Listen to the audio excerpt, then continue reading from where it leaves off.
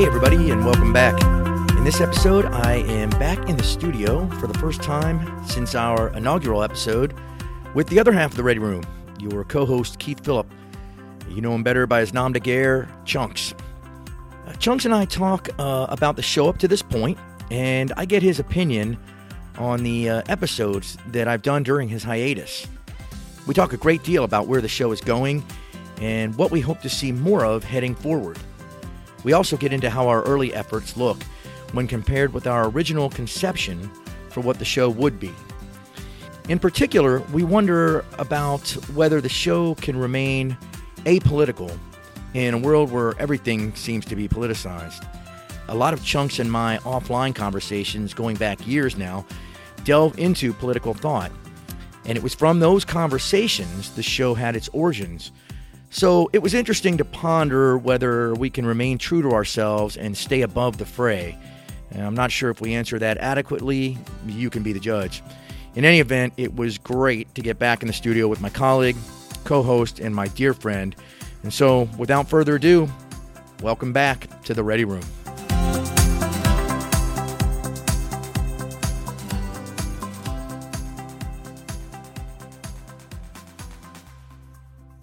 Well, Chunks, Bart, man. Great to see you again. Great to be back. So, in the studio, joined, as always, on occasion, by my mainest man. 65% of the time, I'm here every time. I was about to say that. The Sex Panther himself, Keith Phillip, you know him as Chunks. It's great to have you back, man. The Ready Room, right where we started, right where this whole idea started. And just as fun as the first time. Exactly. Well, until we start throttling each other mid-show, and that'd be great. You haven't said anything I don't like so far. Yeah, I know, right? That'd be Ming. Just make sure the camera follows us as we as we rumble. We'll try not to break anything. I thought let's start by talking about the show so far. So we came up with this idea. You know, it probably happened at the end of last year, and our first show was in January. So it's been not quite a year now. And we've had, I think I've got 8 episodes up now, and that includes my initial talk with Ming. Which I love. Yeah. And so I think we probably envisioned more than that, and that's fine. I think I've been finding my voice, but I thought I'd get your take. You've listened to every show so far. What do you think about the show? What stands out to you? Well, I have to say, Bart, man, that when you say we came up with the idea, I get a little uncomfortable because this is your brainchild. And I think my role in this thing has been to be your best antagonist. I mean, our conversations, they go so far back on every different level. And I love this, when we talk about building the Dakota as one end of the spectrum to psilocybin at the other end of the spectrum and everywhere in between. And we always have these great lengthy conversations, but maybe that planted the seed. But I want the listeners to know how hard you've worked to make this all come together and what a great journey it's been. And I've been a spectator for the most part, but happy to contribute in any way that I can. How does the show look to me? I think it looks fantastic. I mean, what I marvel at, and I listen to so many different talk radio shows across the spectrum as well, and I think to a man or a woman, they all talk about their difficulties coming up, how they learn the business, and they look back at the mistakes that they made, and they marvel at their success, when they're built on that foundation. Yeah. And so I try to frame that. I mean, I don't know a lot of those, the early efforts those folks made. So I have nothing to scale it, but I do view our endeavor in that context. So I look at it and I go, man, are we doing the same thing? And then I just think, no, you're like an expert interviewer. The way you talk with these folks pulls information out of them, keeps them on track, but you're not, you don't interrupt when they speak. They can complete a thought. And so often on talk radio, that doesn't happen because the time constraints, I imagine, are, create a lot of pressure in the discussion. So it's kind of superficial. This is not superficial. It's deep, and it pulls the full idea out of a person. And then the other thing I marvel at, which I got a little nervous when you sent, the lineup for today, like what's affected your worldview lately? And I'm like, my kids, and the occasional TV show, like Last Man Standing made it back on TV. Woohoo! Yeah, I'm ready to go. So, no, man, but you're so well read that when these experts in their fields provide commentary, you're walking step for step with them in the idea arena, and I think it's fantastic. And so when I listen to these shows, which I drive everywhere, we've got long commutes, so we both appreciate the value of a book on tape. But for me, the go-to is the podcast, is the Ready Room. And so just listen, and I listen again, and it's like the first time, and I was telling you about the one interview where I was like, man, I love that. That's just a lot of great ideas. And the next time I was a little more critical of it, because I think having digested it the first time was mostly about the success of the Ready Room. And then the second time I'm like, no, I want to dissect these ideas a little bit more. So, but the point really is, Bart, man, that your efforts have laid all that down and made all that possible. So I think that the levels that you're reaching with the people you've interviewed and the way you conduct the interview is right at our mission statement, to provide civil discourse and for everybody to come away taking something from the discussion. I'd say you've hit that mark. Well, so first off, there's so much in that. Thank you. You've disarmed me a little bit because I'm uncomfortable with flattery.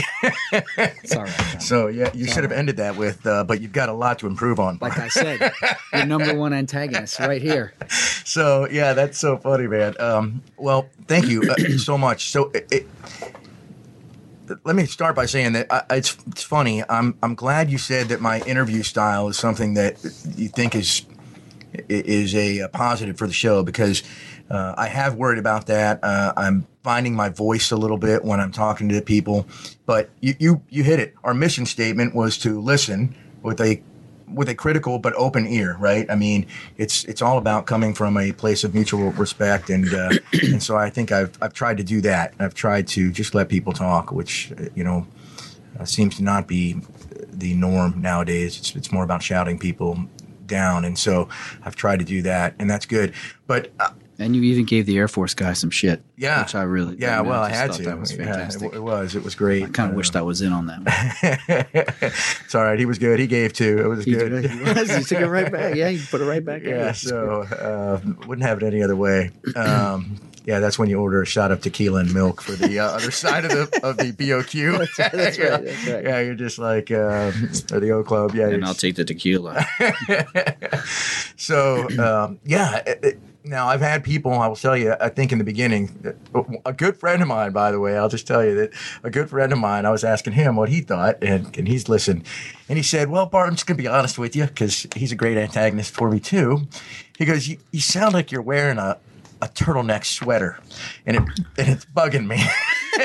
I said, and I remember thinking, I was like, yeah, that would bug me too, man. I don't want to be wearing a turtleneck sweater. Yeah, right. But I think I was probably, and I was like, you're right. I'm trying to kind of probably be a little more, I'm taking it seriously, which is what I hope to do. But I also have to be myself, and we have to be ourselves. And so, I probably was listening to a little too much Sam Harris at the time. Yeah, well, listen, Bart, I'm going to be honest. I've had the same thought, because this side of you that I really hadn't seen all that much in our discussions at the squadron, where we're in uniform. Yeah. We're at the bar in jeans and T-shirts. But you're running step for step with these, what I think are fairly accomplished intellectuals, and the discussion goes to that level. But so at first I don't want to say trouble, but I'm like, this is kind of a part different than when I thought we were going to end up, where, you've got the roughneck and the intellectual, and we're going to talk about building Dakotas and, life in the Ready Room. But we are. But then I thought, so what, man? So what? This is great. Because each individual podcast will have its own flavor. And so if the flavor, when you're hanging out with guys that are predicting, when you're hanging out with futurists, is that you're wearing a turtleneck, then so be it, because that's the level that you're talking on. And I thought it was great after that, So I think it's a matter of perspective. And I think over time we're gonna appeal to everybody, because we're gonna hit all the wickets that we set out to hit. Yeah, so you're right. I think he had a point. I probably was in the beginning trying, and really, I think he was talking about my introduction, which was, I record that intro and outro. Yeah. And he was like, "Yeah, I think you're trying to," and I probably was. I know I kind of like it too. I've just tried to be a little bit more informal in the way I say it. I've gotten better. There's a little bit of a script there, and that's okay for the intros. But yeah, right. But yeah, you're right. And so, but I want to go back to the beginning part of what you said, Chunks, which was, you get uncomfortable when you say we, and I'm just going to tell you straight up, absolutely don't feel uncomfortable. You're right. This has been a little bit of a brainchild for me. It's something that I was passionate about when we first talked about it. I remember just thinking, yes, we need to do this. We need to do this because it's a way of us getting these kind of thoughts out there for people to hear. That is more effective and more manly, frankly, than a fucking meme on Facebook. There you go, people. Did that sound turtleneck to you? So there. Than a meme He's on Facebook. Not wearing a turtleneck, by the way. No, well, I'm wearing a vest with a pocket watch, so I'm guessing that right now people. That's better. Yeah, people like, you're still a hipster, Bart. There's no flair in a turtleneck, man. So, and so I that was my thought is, hey, how do I? In this world where Twitter, you can get on Twitter for only so long before you are angry for the rest of the day. Yeah, right. And so, and it's all quips. Yeah, exactly. There's it's no just who can get over on there. what. That's right. Yeah. And that is what we talked about when we first started this. But Chunks, what I guess I'm getting at is I wrote this down before I came here. We had this mission statement. We came up with it together. We came up with the idea together. Yes, I put the nuts and bolts to it because you work basically 4 jobs is what I call it, and you're busy. And meanwhile, I've just stepped away part-time of my work. I just walked away from a 6-figure salary, basically, and we can get to that later because I rest my head at night and I wonder if I'm doing the right things. We've talked about that. But the bottom line is I cannot do this alone. We cannot do this alone. You have to be along for the ride in my mind. I can't do it. I told Ariana that. I said, hey, I can't do this without Chunks. That's the whole point of the Ready Room. And she said, yeah, you're right. So, because she even said, well, maybe if Chunks is busy, you could get in there and talk by yourself. I was like, I can't do it. I won't. I'll just sit there and be like, anybody, echo. And I'll stop talking because I'm not a stream of consciousness guy, but anyway, it's both of us, and we have to do it together. Well, here we are. So here we are. Well, and that leads me to the other thing, which is you even said, you're like, hey, this is a little different than what we envisioned as part of the Ready Room, right? With what we're doing. And I think that's really only because we have only been together once in this so far in the studio. So here we are again. But the interview parts of it, I have loved, and I do love interviewing people. And I've always been like that. I cannot stand conversational narcissists that talk about themselves and never ask you a question. Yeah. You have to ask each other questions. That's part of having a conversation. And I, in my life, I've seen too many people that don't do that. Like at some point, take a breath and go, I've been talking, Bart. What do you think about that? Instead, they'll just keep going. They listen to respond if they even get to that point. That's right. Yeah. So so the interview part for me is great. I love asking people questions. If you tell me you farm chinch bugs for a living and we're on the plane together, well, then we're going to talk chinch bugs for the rest of that flight. Yeah. Whereas someone else would be like, okay. Well, that's what comes out, and that's why I think personally you're a great interviewer because you have that natural curiosity. But for a lot of people, that natural curiosity is where it ends, but you're conversant. You know enough about chinch bugs because you've been around wherever it was you found out about chinch bugs to at least bring something to the conversation that you can build upon. And I think that's pretty amazing. And it could just be that you're a great show researcher. You come to the interview. That is a part of it, of course. Yeah, of course. But you're going through the process. It isn't like it's any different than if you had spent 5 years just in love with chinch bugs and read all the chinch bug books. The irony would be if chinch bugs was the show, we probably would have our audience already built in. What the hell a chinch bug is? Is that a real thing? I think it is. Like a widget? When you said I laugh because Caveman listens to this all the time, by the way. And Caveman's going to laugh when he hears chinch bugs because he's the guy who told me about chinch bugs. and how that could be a moneymaker. I just was laughing. So, Caveman, if you're out there, I hope you are. Here you go, man. So, but the bottom line is, I think, I guess what I'm saying is, yeah, research is a part of it, but you're right, that curiosity. But that's what I was saying. The irony here is that if all we did was talk chinch bugs, we would probably have a built-in audience, right? There's probably enough people out there that are interested in chinch bugs. That's right. And they're going to be like, wow, the chinch bug hour is on, and they're going to come. So when I talk to a guy who studies psilocybin, Frank Diana, the futurist, and then the guys at Screaming Hill Brewery, and then a guy who authored a book on leadership. Well, and then a guy who survived the bomb going to this platform. Which wasn't that awesome, by the way? And I do that. There's no built-in audience for that. You have to just want to tune in and listen to different things. Right. And I think that's kind of what. And I'm going to ask you the question. So I want to keep doing these interviews. I actually hope that you do a couple interviews because I was thinking, well, Chunks would be a great interviewer too. So maybe there's some people out there that that you would want to interview, and you can come in the studio and interview them, and that'll be a show. And I hope you want to do that. Yeah, absolutely. I want to do that. But where do you see the show going? Because you're right. When we talked about this, it was going to be us kind of having the exact same conversations we have, either sitting in the ready room at night after mission or at the bar, when we're on debt somewhere. That is exactly what I want to keep having. And then I just wanted to have the other part of that as well. So that maybe there's a core, there's that core thing that we always come back to, which is you and I complaining about the world, and figuring out how to solve problems, and then realizing that we're not going to solve them. And that's fine because that's all. Not part that of we couldn't, because we could, and have provided solutions anyway. Yeah, that's right. So where do you think the show? Where do you want to see the show go? Both with us and with the interviewers, and what ideas do you have? Well, I want to stop before I answer the question and say to you that we extend well beyond the chinch bug crowd. And I know this by the number of texts and emails and phone calls that I've gotten from colleagues and friends that have dipped into the ready room. I don't know if they're regular followers, but plenty of people, some of which have been surprising to me, have found this thing on the internet and put a listen to it. And I think that's pretty amazing. I mean, the metric is getting the word out there, right? So the word is definitely out there. I don't know if it's been your Facebook blitz, word of mouth. I'm not sure how it's happened.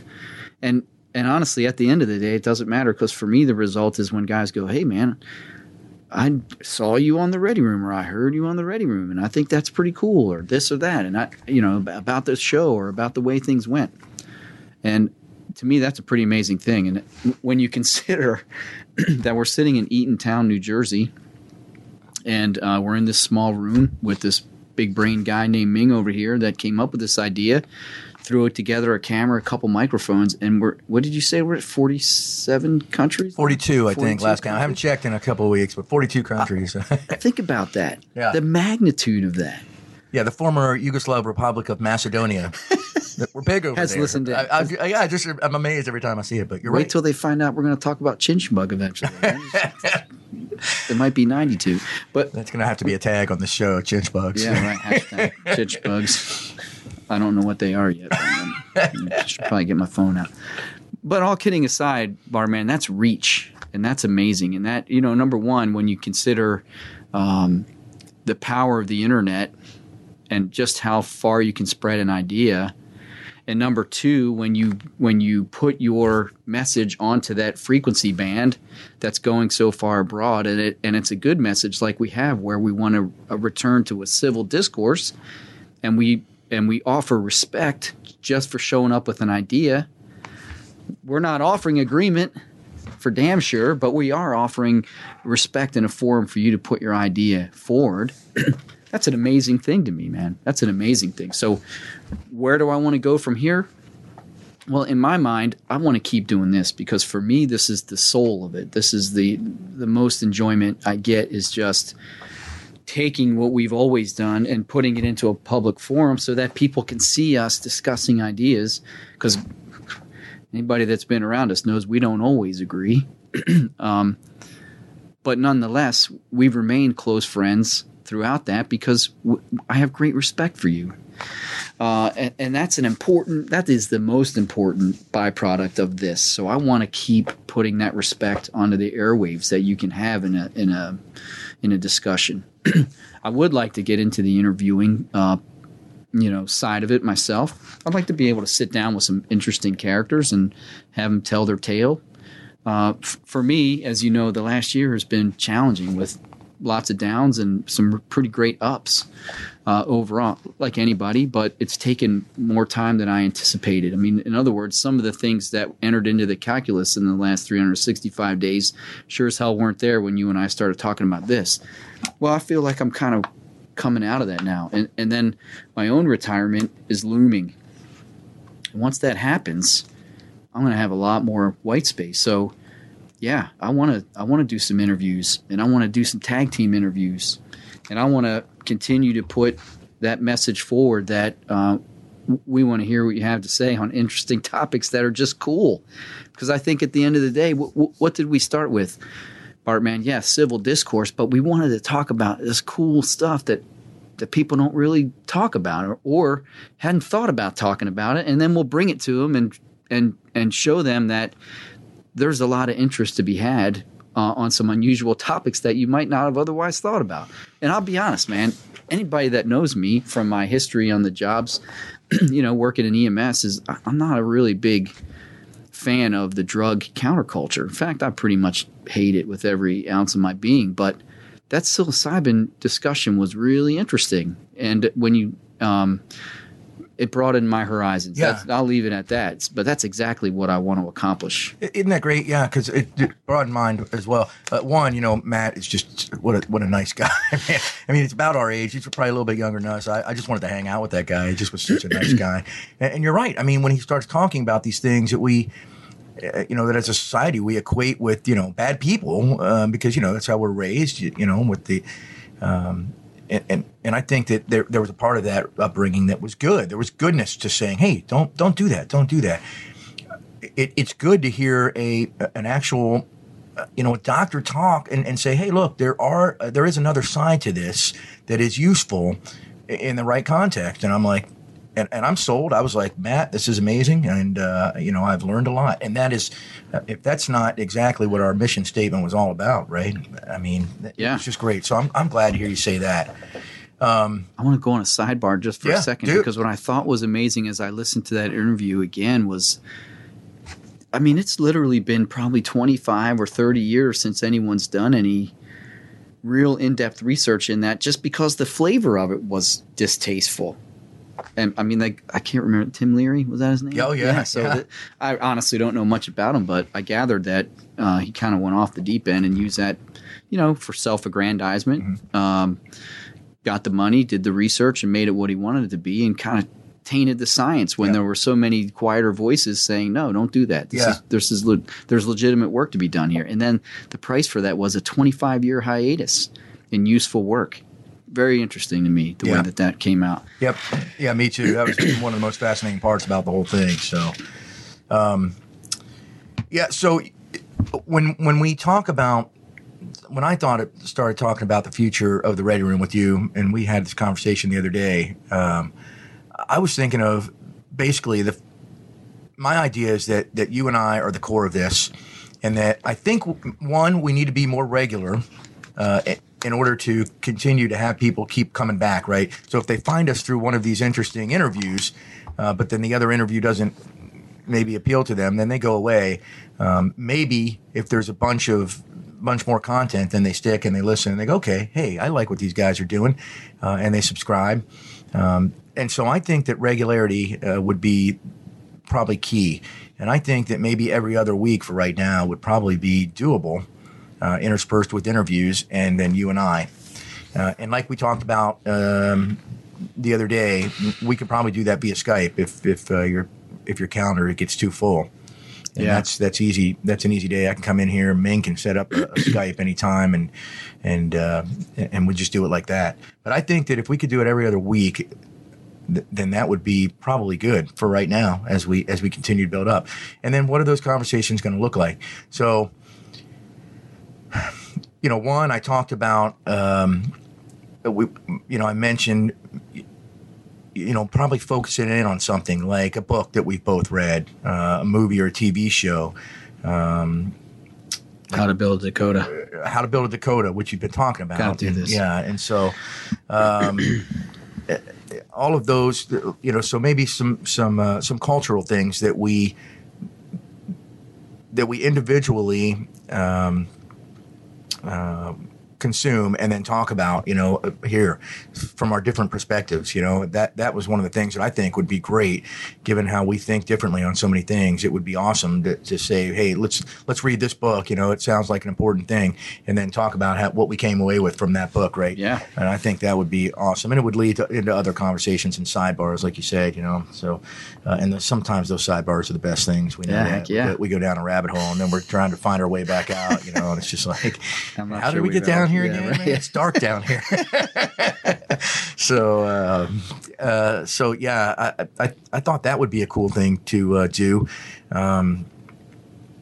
Talked about getting some of our friends in here, our mutual friends, Marines that we know that might have something to say, and I think that would be great too, because that would be more like a ready room conversation. Yeah, right. Brought in, but I go back. Who I really want to get in here, and he has said he would love to do it. Is Bill Apple, Father Apple? Oh yeah. Because I think it would be a great conversation. A gunship driving priest. Yeah, that's right. Yeah. I mean, so he's conquered the physical world and the spiritual world. At this Master point. of the duality of man. Yeah, it's but Bill said he would do it.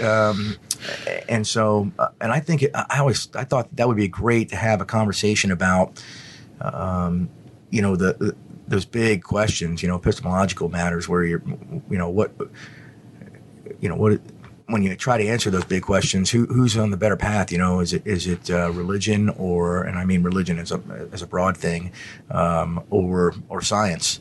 And I come at that from the perspective right now, that probably they're closer than they imagine, both sides. You know what I mean? Because even if you get to something like, we talk about it, if you get to something like the Big Bang or even the multiverse, right? It's still just an epistemological jumping off point. Yeah, right. Because you can forever go, yeah, but what about before, Yeah. and of course, well, I don't know that humans would ever be able to answer that, but Bill is so smart, and so when you talk to him, you just know that he's going to come at you with just the most incredible amount of information from both sides, because that's how they study.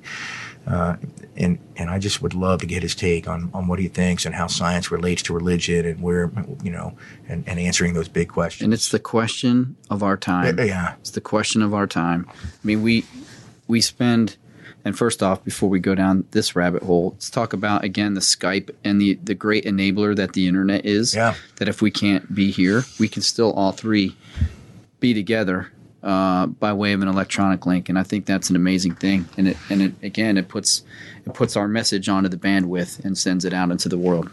To me, it's amazing. But yeah, the question of our time, science versus religion. Man, that could be better than the Chinch Bug Hour. We could just have the science versus religion hour if we wanted, because it's a never-ending topic. And at Endgame, guess what? You're going to probably come up with more questions than answers. And in fact, frankly, if you follow the scientific method, that's the whole damn purpose of it. Yeah. Right? So I would love to get Father Bill in here too. And it's very interesting you mentioned the Big Bang, because I just listened to Michael Medved the other day, who's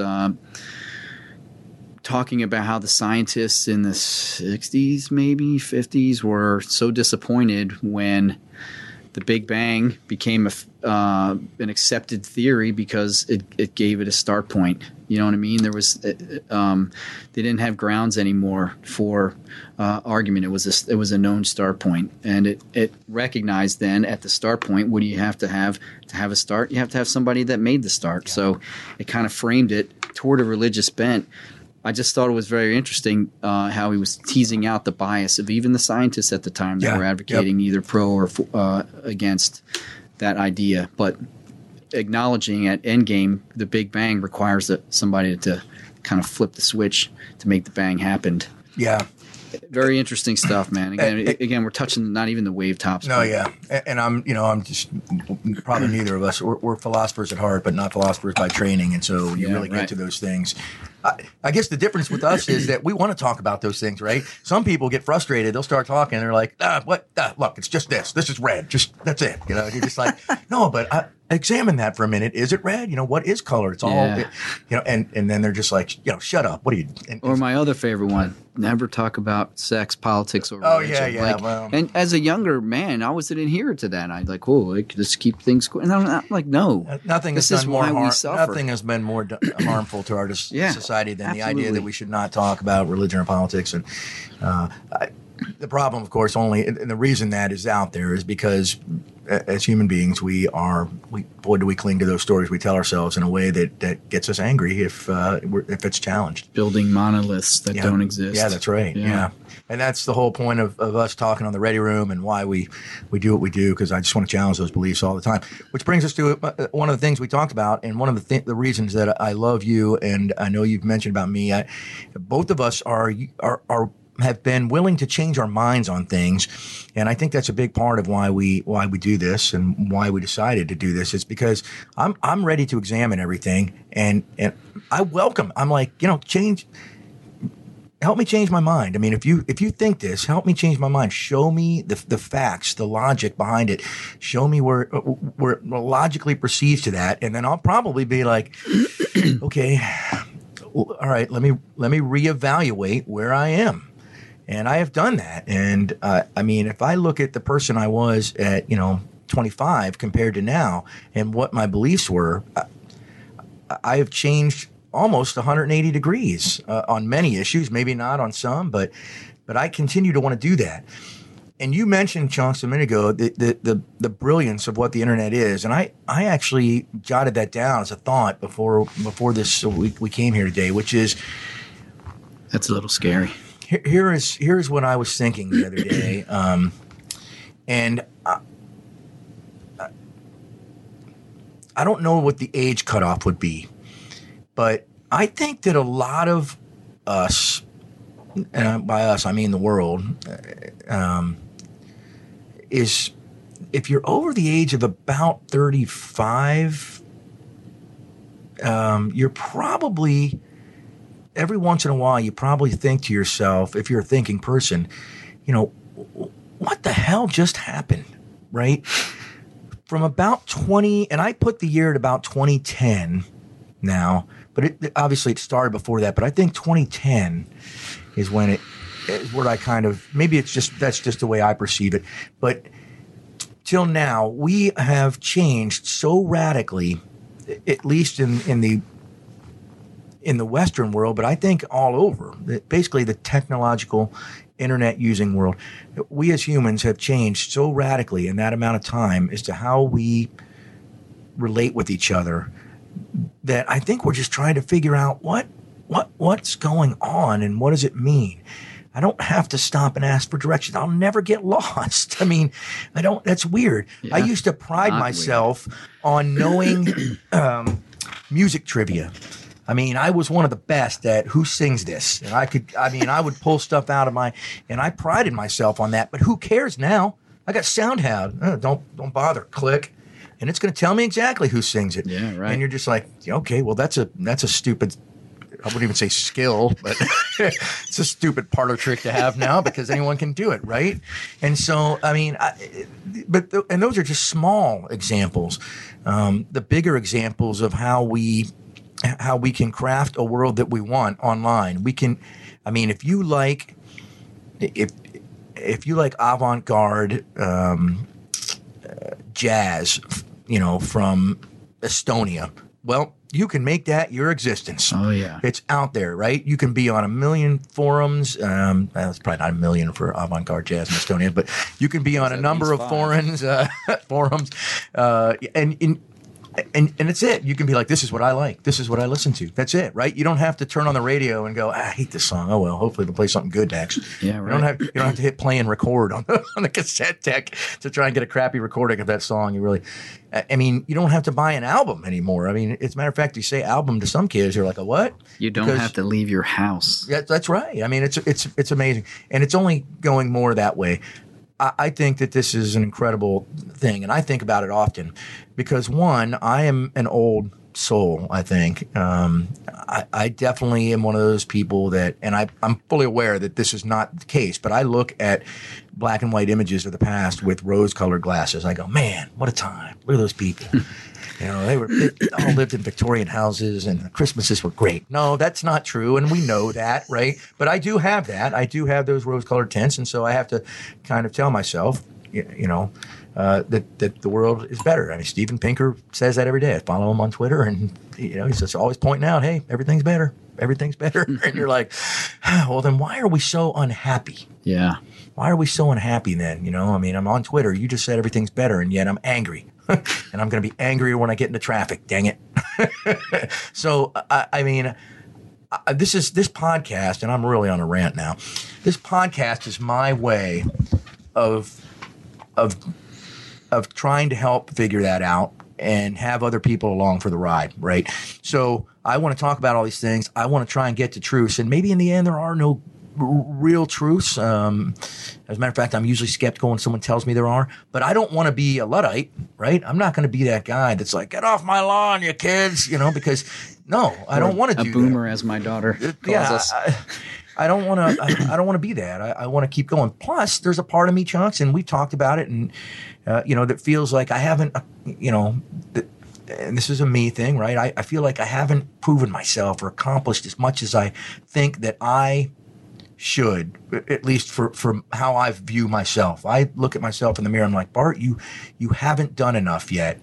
You have to do more. And this podcast is my way of doing that, really, because let's face it, I go to a job that's highly skilled and a great job, and it's a 6-figure salary, plus that doesn't even include my pension. Most people would go, holy moly, you are successful. Yeah. You were 24-year Marine Corps. You flew Cobra. Oh my, people do this all the time to me. And when I look in the mirror, and I bet you there are successful people out there.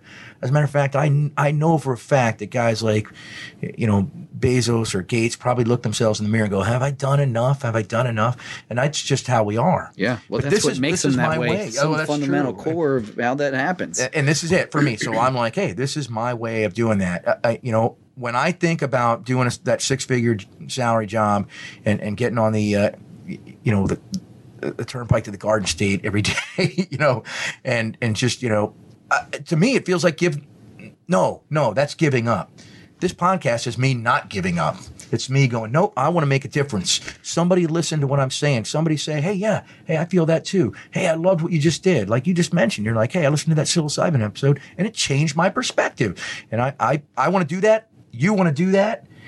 And I know there are millions and millions of people out there that want to do that, right? And they're like, and that's why some of these podcasts with these great thinkers are so popular.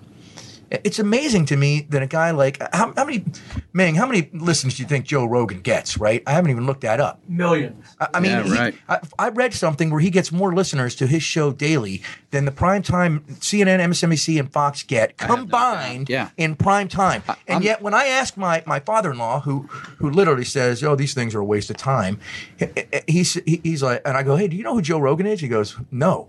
And I'm like, this is amazing. This is amazing. So here's a guy who's super influential, but if you're not into that, if you're not part of that part of the world, you don't even know about him. Yeah, that right. could not have been a thing in 1995. No. Because you had to know about him because everybody had to consume that same thing. Yeah, but he would have been among a narrow band of people that got the airtime. Yep, and that's again, the reach of the internet where you go, I don't agree with any of that. I'm doing my own thing. And I think maybe it's an age-based thing, although because I'm always amazed at the number of people that when I come around to the conversation of participating in a podcast, that's the first name that comes up. Yeah. I mean, that guy's appeal is just super broad.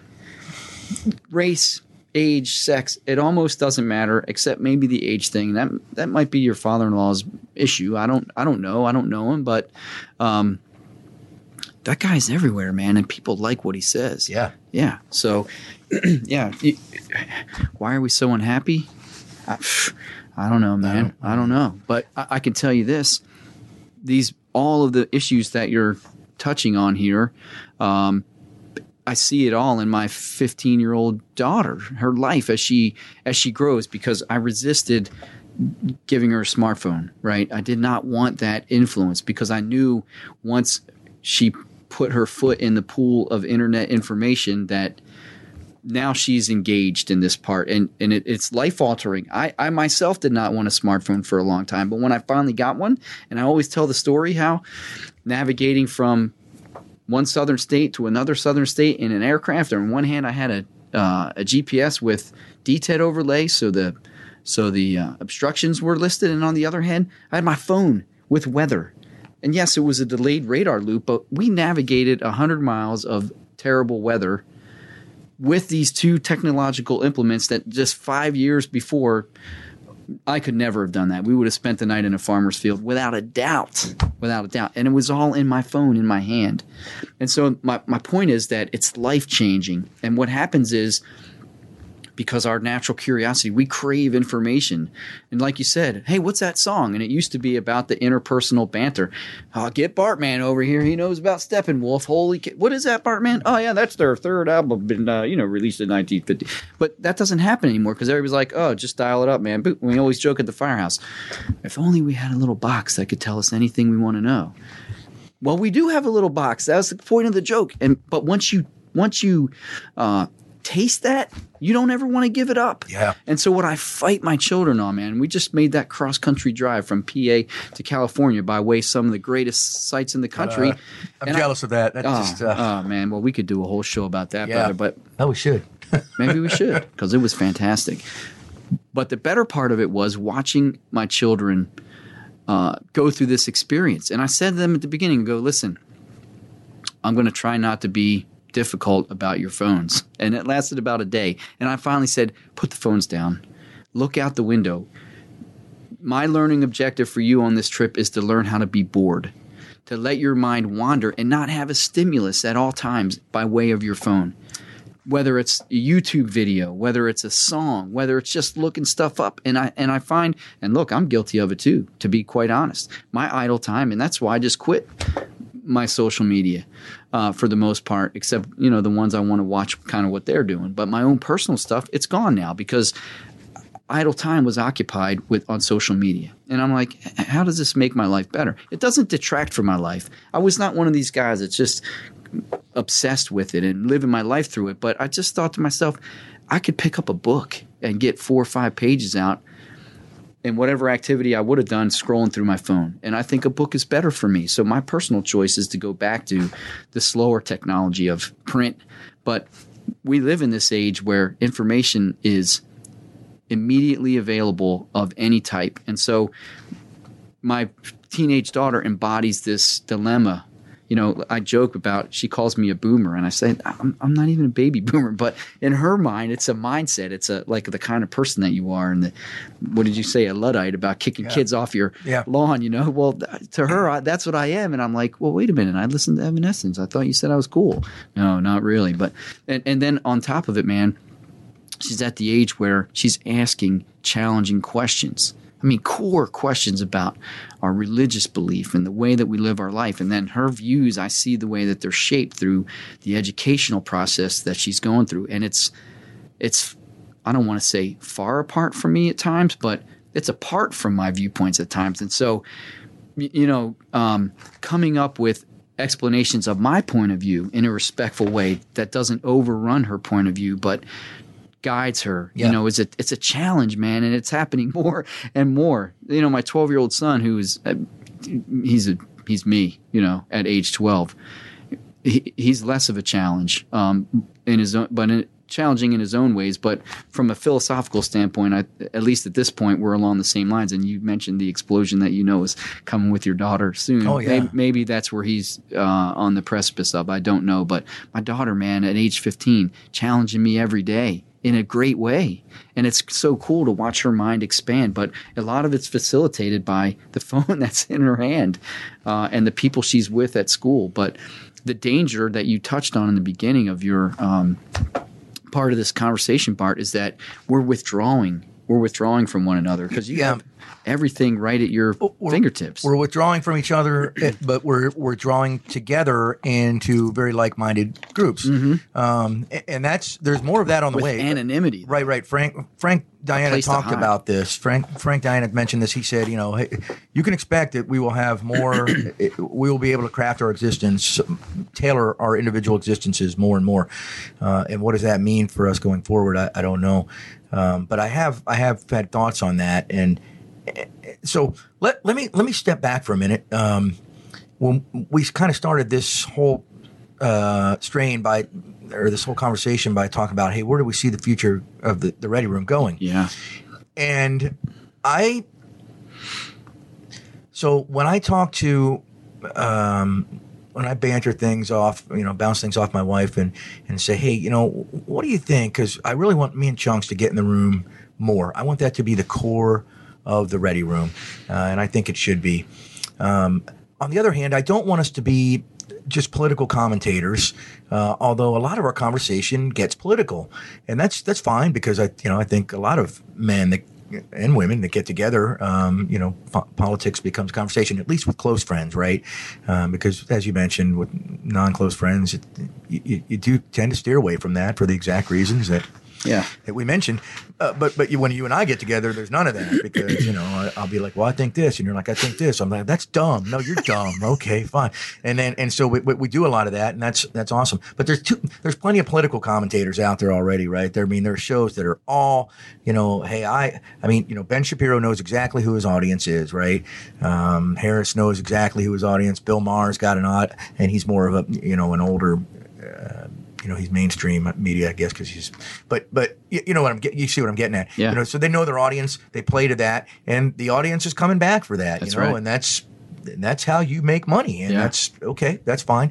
What I don't want us to be is a political show, but on the other hand, I want us to be ourselves, and so that gets to be a minefield, right? Yeah, right. And I'm like looking at Ari, I'm like, well, babe, I don't know how to do that. I mean, sometimes it's going to come out. She goes, well, look, I can tell you right now, and she's wise beyond her years in that way, because she goes, if you're not yourselves, then your show won't work. Yeah, that's right. And I was like, you're absolutely right. And so I'm not going to be turtleneck sweater guy if I can help it. And I'm not going to just steer away from conversation because it might offend somebody. Now, on the other hand, I'm fully aware, Chunks, that if I make my political views known, or we make our political views known on here, in very, straightforward ways, then I'm very aware that, there might be folks out there who are turned off by that or don't agree with it and go, hey, I'm not ever listening to them again. And I don't. I think they're in the wrong place. Well, no, absolutely. I mean, we know that's the case, right? Because I listen to Michael Shermer every show. And I disagree with that guy a lot, but I like what he's doing, and I listen to him, and I listen to every show. I'm like, well, Michael, that sounds dumb. You're I'm like, you're being a hypocrite, or oh, you just broke your own rule. You just, but and then other times I'm like, hey, that's pretty smart, or that's a great question, or man, I'm glad you talked to this person. Yeah, right. And I'm just like, so all of that to say that I keep listening. You're right. I agree. Just because someone says, hey, I'm this, and I don't even think we need a label, then somebody's going to be like, well. That guy's, in this case, in this day and age, all you got to do is say something that's not, it's not woke, and you're a Nazi. So that guy's a Nazi. Okay, all right, or fascist. Whatever the label is, right? Yeah. So, and I hate it. I hate all of that, and that's part of why we're doing this, is because we cannot stand that ideology that is putting people in these monolithic categories and then saying your opinion doesn't matter.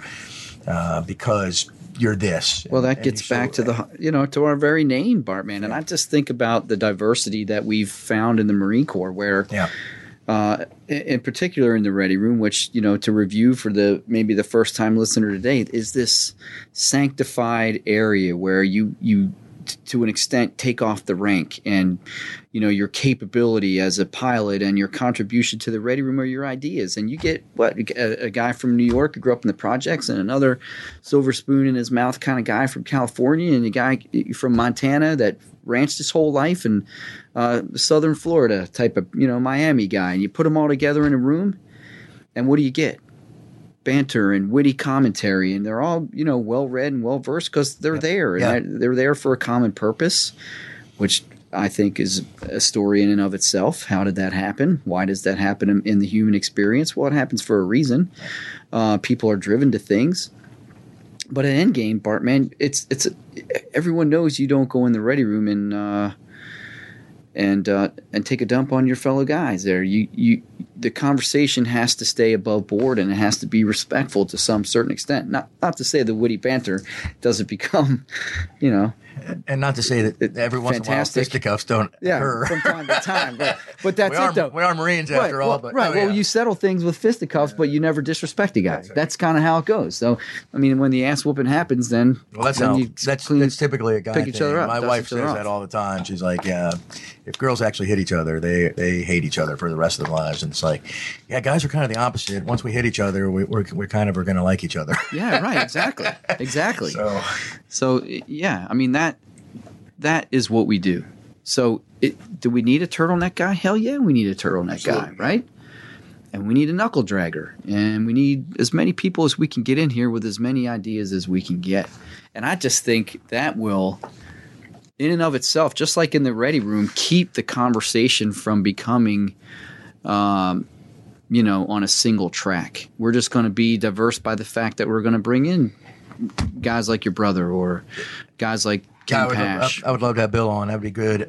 He's my number one. Yeah, he's busy obviously right now. But we'll see what he does in the future. I know I have my hopes for what he does, but it'd be great to have him on. I can think of probably 100 guys right now. Yeah, right.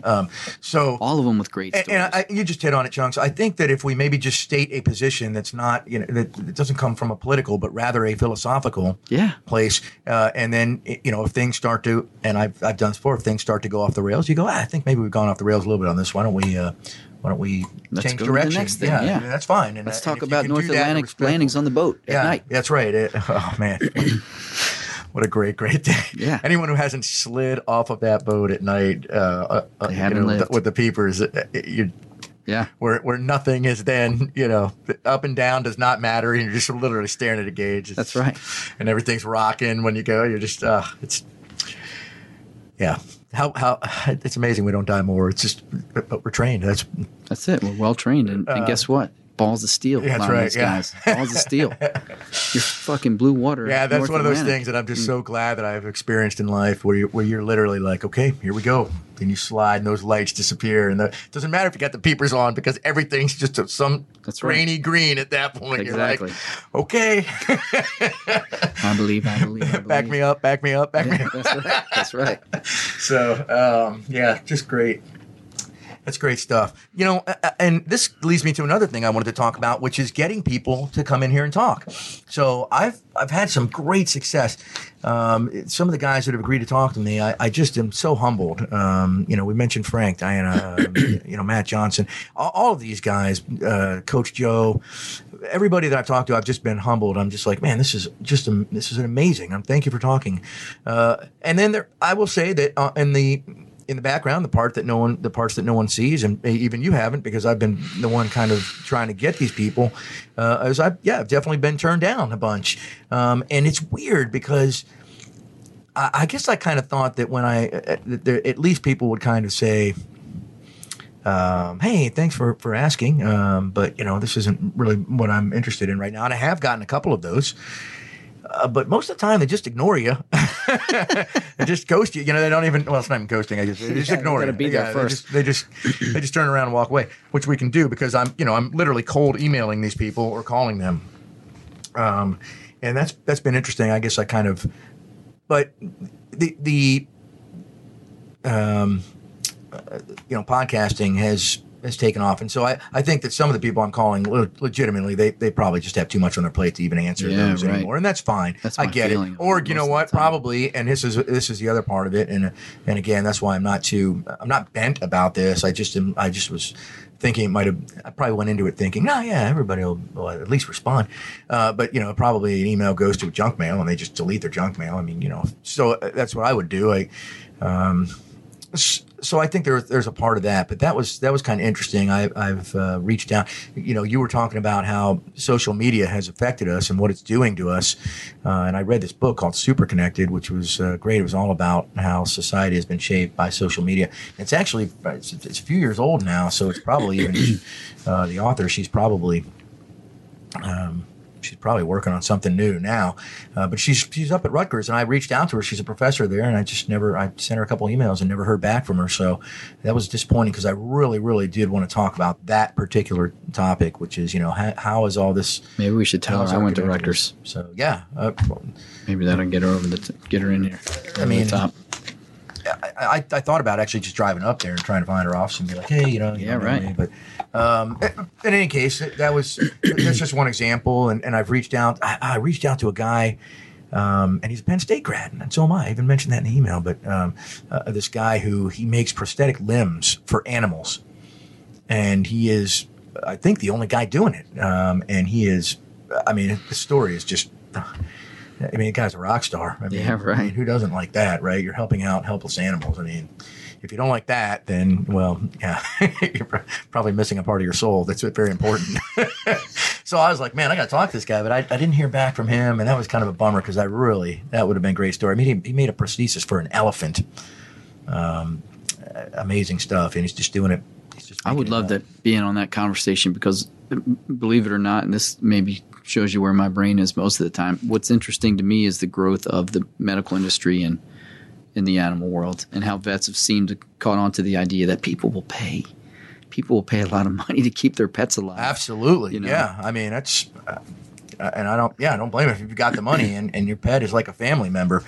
Then absolutely, you're going to do everything you can. Yeah, that's a different thought process from 100 years ago for sure. Absolutely. So so a couple people I've reached out to, and then a couple people I've reached out to have written me great. Hey, thank you. This is I think I told you about those chefs, the chef over in Doylestown that I got a great email back from his wife. They're co-owners, and she basically said, hey, we've done this. We've done all this stuff before, and the chef just is not. He doesn't do well with the PR thing. He wants to keep to himself. He's quiet, and I was like, hey man, that's fine. Thank you so much. Your restaurant is awesome. We'll be back. Two ways about it. I had a great meal. Anyway, that kind of stuff was good. And of course, the reason I talked to Matt is because I reached out to his direct supervisor who had been, I think, on Rogan's show. I literally was like, I'm going to reach out to this guy. He's right down the road. He's right there at Johns Hopkins. And he emailed me back and he said, hey, my plate is full with these kind of commitments. He goes, I have colleagues that are just as expert on this as me. Try to reach out. And that's how I got with talking with Matt. And what a great guy that is. I hope to meet him in person someday. Well, this is the hopeful and maybe thing shroom to a little bit. But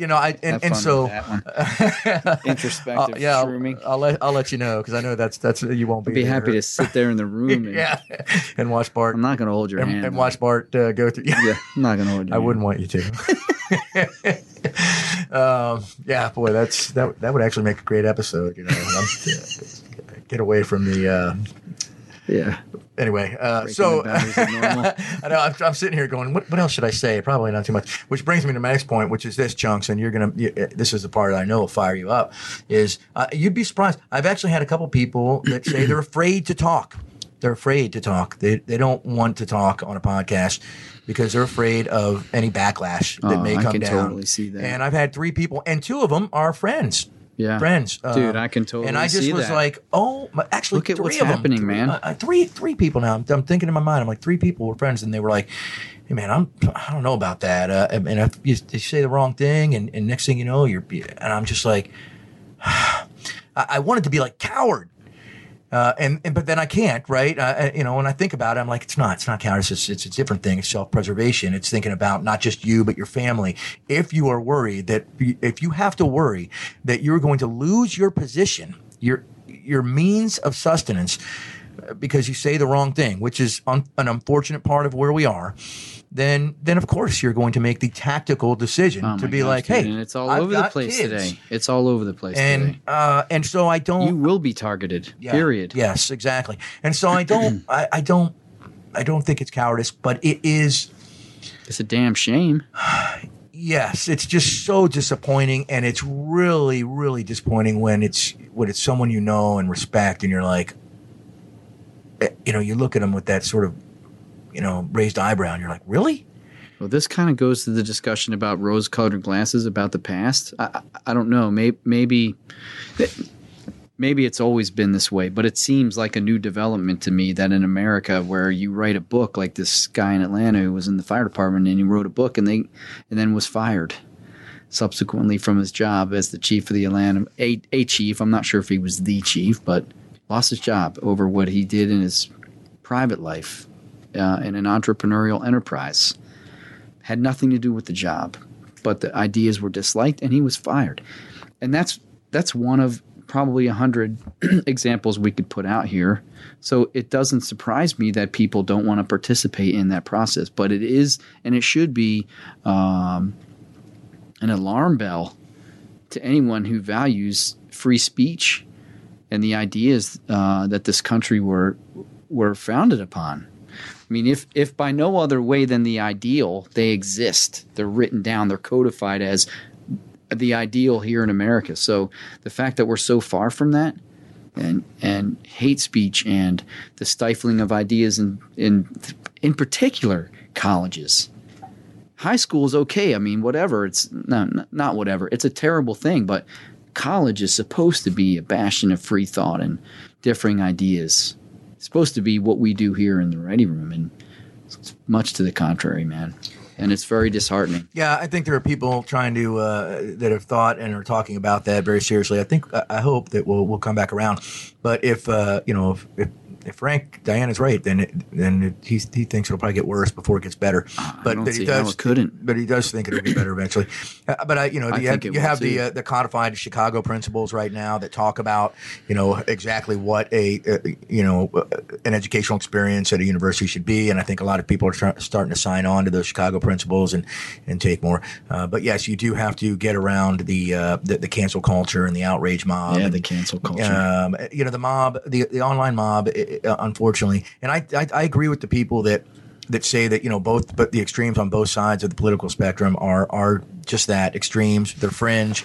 They don't represent the great majority of us, of anyone really in any country. And I guess I'm talking in terms of just Western liberal democracies, which is what we usually talk about. But I mean, in that case, they are fringe, but they're loud, and then they have an oversized effect, and that's a problem. And so you have to consider that. If you don't, then you're not being tactically sound. Well, a thread through today's conversation has been the reach of the internet. Yeah. And this is an enabler for these smaller but vocal groups on anywhere in the spectrum, political or otherwise, to have a huge voice in the world and shape the discussion when you're really talking about, in a lot of cases, small percentages of people.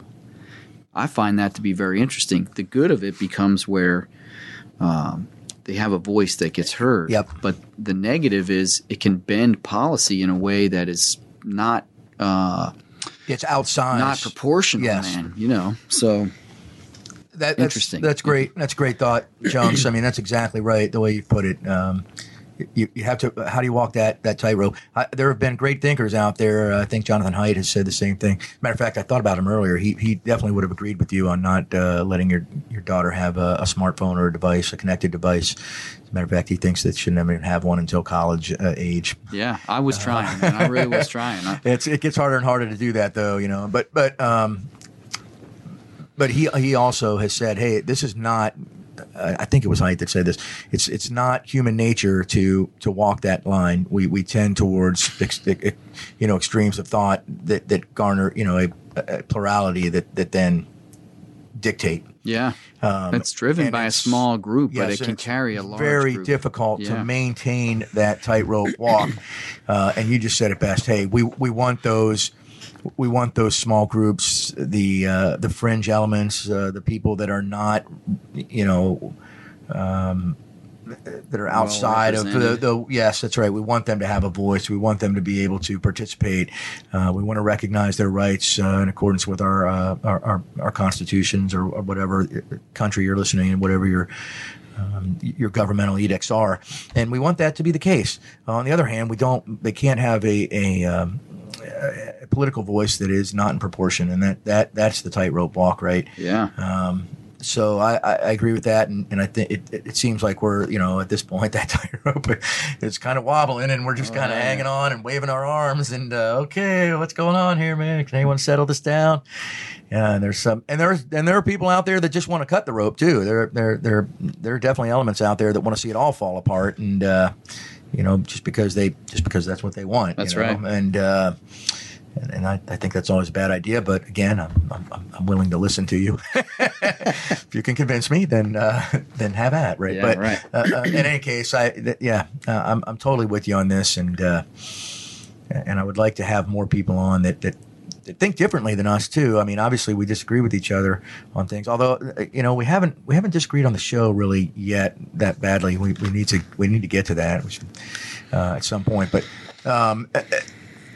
That's why I keep, I still think it'd be great to have Spock Volker come in, man, because he's definitely thinking differently than both of us right now. Right. But he's a great American and a warrior American too. So, and I just think that would be cool to have another Marine pilot come in and kind of give us where he, his view on the world. And what he thinks of. Putting it on the line every day. Yeah, that's out there, right. Man. Yeah. Risking himself for plenty of people that he doesn't even know. Yeah, exactly.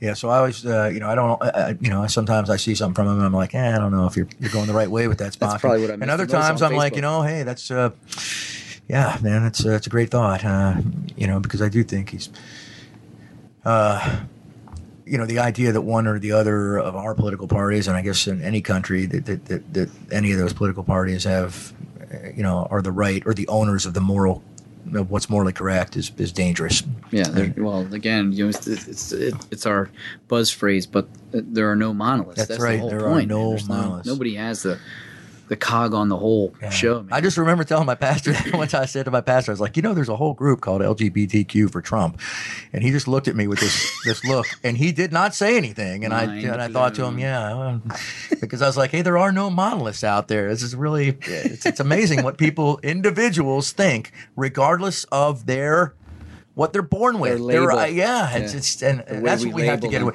That's why I think. This might be the first overtly political thing I think. That's why I think intersectional theory is just dangerous to a liberal Western thought. And so many people do subscribe to it. And I'm just like, no, that can't be it, because individuals are different.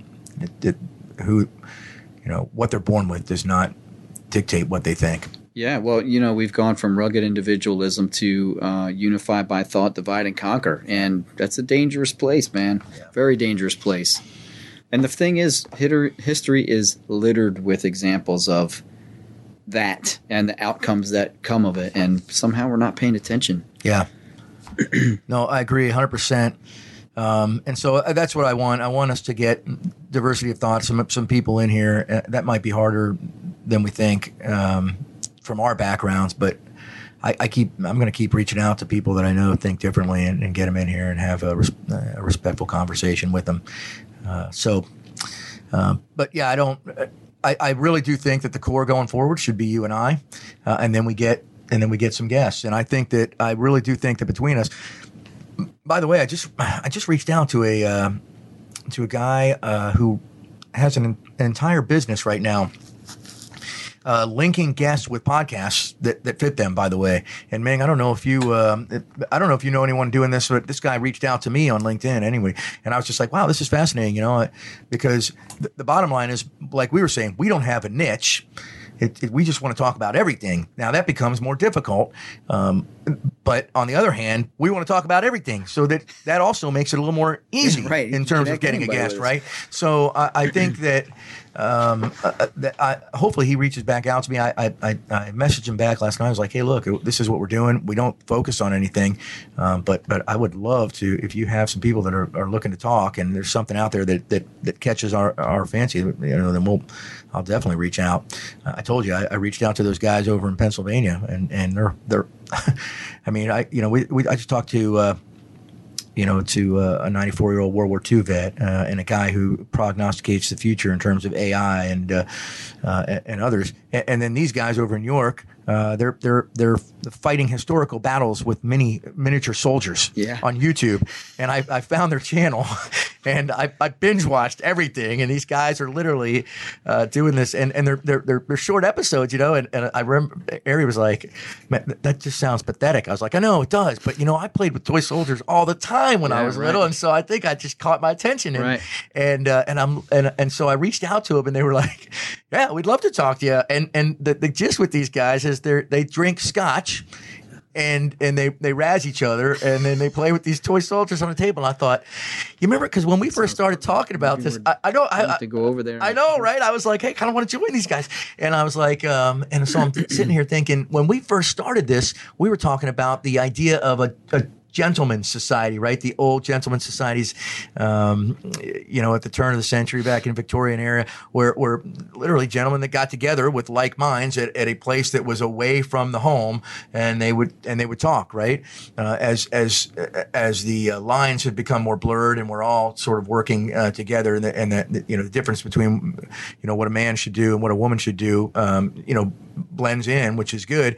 I think those clubs have gone away. I do still think that there is absolutely a time and place for the different genders to get together in their own way, right? Women definitely want to have their time away, and men do too. And I'm sure that if you identify as other, then you probably want to get away and be with like-minded people too, right? And I think that should happen. These guys are doing just that, based around this hobby that is obviously niche, right? I'll tell you, grown men aren't doing it. Have not completely gone away, and this is part of what I love about where I live. Yeah, is it's almost 30 years, 50 years in the past, and that's a lot of these organizations are still around. You dip into the back door of a commercial building on the back side of the alleyway, and you find yourself in this great club where that exact thing is happening, and it's brilliant.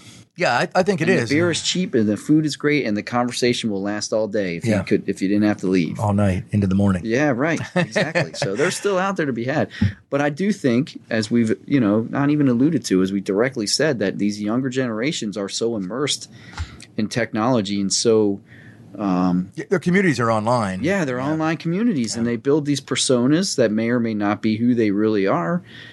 And I lament that to a degree because, like my son is an avid athlete, and he goes outside and he plays hockey. I mean, hours, this boy playing hockey.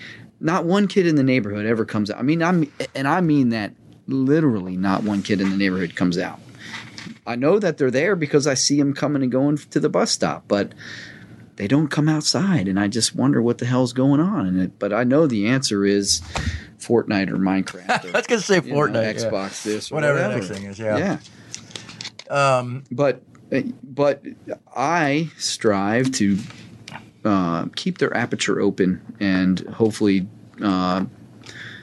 show them that these forums exist that are exclusive of the technology, and just have a group of like-minded folks sitting around shooting the breeze and have that human interaction that generates ideas. I mean, that friction between people is what keeps the world moving, in my opinion. It becomes a motive force, and I wonder how what the future looks like when it's all phone-based. I do too, because we both have children. We both think about that. Yeah, I think that's probably going to be more and more the case.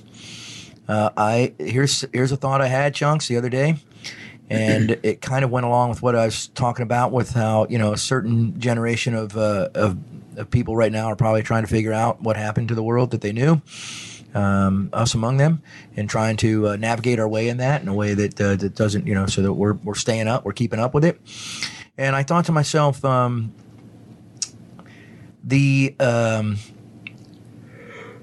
idea that you can make your existence what you want it to be using our devices, using an online persona, you can have exactly the world you want. You don't have to worry. You can hear people that think like you if you want.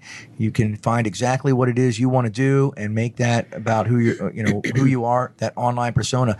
And I think that a lot of people, especially the younger generation, I think kids coming up now that have never not had this, are thinking, well, if I can make this my life what I want online, why can't I not have that all the time? Right? Yeah. So I think you become less willing to accept that, for instance, government policy isn't exactly what you want, right? Because why not? I can make everything else what I want. Why can't that be the case? And I think that becomes more and more a thing. And I think there's a huge mental stress that happens when the disparity between what you've created in your living room and what you find when you go out the door is huge for people. And that is the key, I think. I think this has been talked about many times by smarter people than us, which is that disparity becomes less and less. The idea that you will have to continually deal with people on a face-to-face basis will, I think, become less important. Sure. And so we're headed that way. I think we're just seeing that collide right now, right? And I don't know, again, like you said, I don't know what that looks like for the future. What I do know is that I am trying to not find myself looking at, old black and white or sepia tone photographs and say, hey, I sure do wish the world was like that still, right? Because I know that I won't get that. And it would be folly to think that those times were any less civil, violent, I mean, anything, you name it, right? I know for a fact that people weren't happy with other people throughout history. Right. And so I'm trying very hard to just keep up with how the world is changing. It's quite apparent to me, probably you too, that humanity is changing. I think, with technology, you could argue, as a matter of fact, my wife is actually studying this right now in her master's program, whether technology is the driver or or following what we do. In my opinion right now, I think something like the internet as a technology has been a driver pushing people towards a certain thing. You can argue that other technologies become the actual catalyst for how, and in other ways humans bend technology to do different things. Yeah, right? Maybe it's a springboard, a leapfrog type of situation. Well, what my wife said, and she's studying this, she goes, hey, I think both ideas, that zero-sum game of those ideas is wrong, and that it's actually a bit of both. And I was like, yeah. Wow, what a great answer. That's the way I would do it, right? Right. It's the way I would say, I kind of see both sides. And then, people would be like, get off the fence, you. And you're like, yeah, but I see both sides. Take a side. You're either with us or against us. If only it worked that way, right? Yeah, Wouldn't it be so easy? And so I'm trying to kind of keep up with that. And I read a quote, and I wish I could attribute it. I read a quote. It said, the illiterate of the 21st century won't be those who cannot read or write or add or subtract. It'll be those who cannot learn, unlearn, and relearn. Those will be the illiterate. And I will not be one of those. Yeah, I will continue to unlearn and relearn as things come. And that's part of what we're doing here. I always say that the greatest gift I got from the Marine Corps is an adaptability to change, because it's constant. It's constant in that profession where the people are changing. You say on a 3-year cycle, but the reality is every summer you're getting a whole new crowd of guys. You're constantly shifting where you live. You're constantly shifting where you're conducting your mission. You literally have to be prepared to go anywhere in the world. What do we say? Every climate, place. So. And then, as they tell you from the youngest entry-level Marine, a message to Garcia. Nobody's giving you answers. They're just telling you what they want and what they need, and you have to figure out how to do it. So Those are powerful concepts, man, to be able to manage change and to be able to adapt yourself. And I've found that as I've gotten older, probably going to go back to my daughter again when she said to me, as I listened to that Evanescence song, and she told me, how could a boomer be so emo? And I was like, I don't know what you just said, but it sounds like a really good compliment.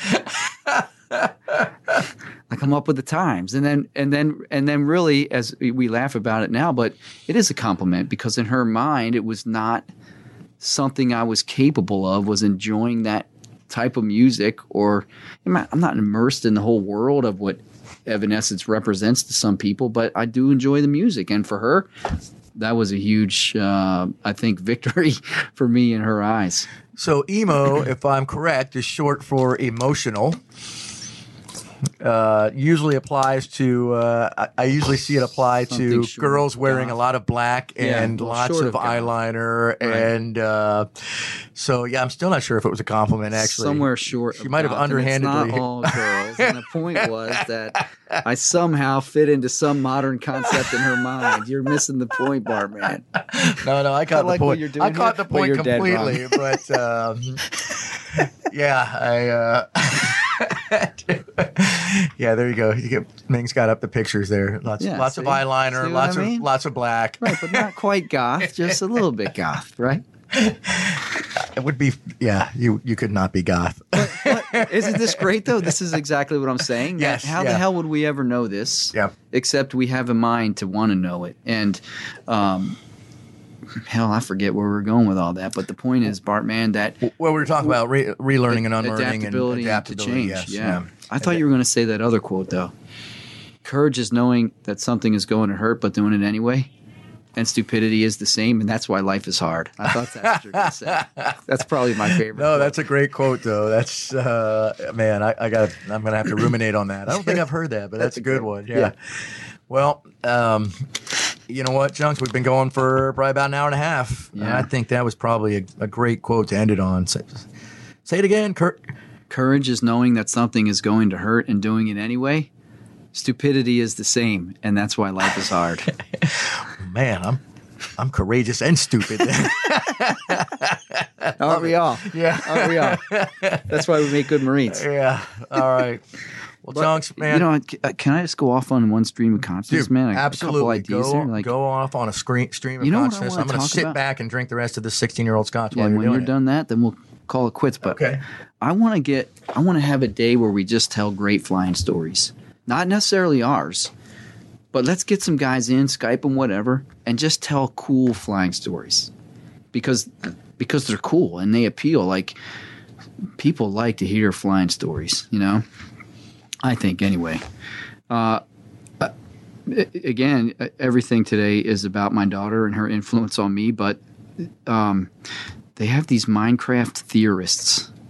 And I'll tell you, if you've never played that game, watch that game. And my daughter plays it all the time. So, but the backstory behind it, the way that thing's put together, the number of people that are experts and on YouTube, and just it's deep. It's really deep. I don't mean necessarily philosophically deep, but it's a deep story that goes with that game. I think that would be an interesting day of conversation. And then, that would be. And people. I don't know. Maybe this is just me, but I marvel as I look at, as a football fan, how the technology in the game has evolved. I mean, you look at all right, here we go. I'm putting it out there. But face masks today, they're so thin. Like, how did they end up there? And I've Googled this, like looking across the internet. Nobody's written a word about it, but the way people consume football trivia, you would think that would be an environment or an arena somebody would want to get into. I would like to get somebody on here, like a pro football equipment guy, that can talk about the evolution of football protective equipment, how helmets have evolved, and especially today it's definitely a. I have a guy who was the long-time equipment manager at Penn State University for their football program. I would love that. Was a great friend of my father's, and I bet you he would talk with us. Yeah, and I bet he has. It's not an NFL, but they use the same gear. That's right, exactly. I think that would be an interesting conversation that people would digest and enjoy. Because I wonder about it, and I know I'm not the only one going, what's that little patch for on the front of the helmet? Yeah. You know what I mean? All right. Well, I think I could probably set that up. Okay. I've got a million ideas running around my head for stuff we can do. Well, So. then let's circle the wagons and start prepping. All right. So let's leave it at this, man. One, great conversation, as always, Chunks. That's what we do. That's why we're here. That's why I can't do this without you. And the Ready Room is you and I, even if I'm the one building a website or whatever. That just doesn't even matter. I appreciate that. So, yeah. And I'm happy and proud to be part of it. Yep, absolutely. And so let's make that happen more often. I really do think we could probably do this every other week, including interviews. So we'll just, we'll keep in touch like we always do, and we'll try to figure that out, how that looks. We need to do a test run on Skype, because I think that would be the enabler for me. Yep. Because I can do that. Anyway. Easy day. No, I've already done. I mean, Ming has run a Skype interview from here many times, and all you have to do is be able to get on your computer and frankly, I'll set you up with a better microphone than your computer has, and you'll be able to. It'll be great. Okay. Yep. Easy day. We can do that anytime. But let's try and make it every other week. That's what I'd like to do. And you start reaching out to guys that you want to interview, people you want to interview, and let's make that happen. Yeah, I've got a list of guys. I've just been hesitant to pull the trigger for the commitment. Well, as we talked about. Don't be so. Well, Chunks, great talk. As always, the Sex Panther back in the studio. 65% of the time I'm here every time. I was going to say 20% of the time he's always here. So that's yep. So awesome stuff, man. As always, I love you. too, can't wait for our next talk. Me too. Yep.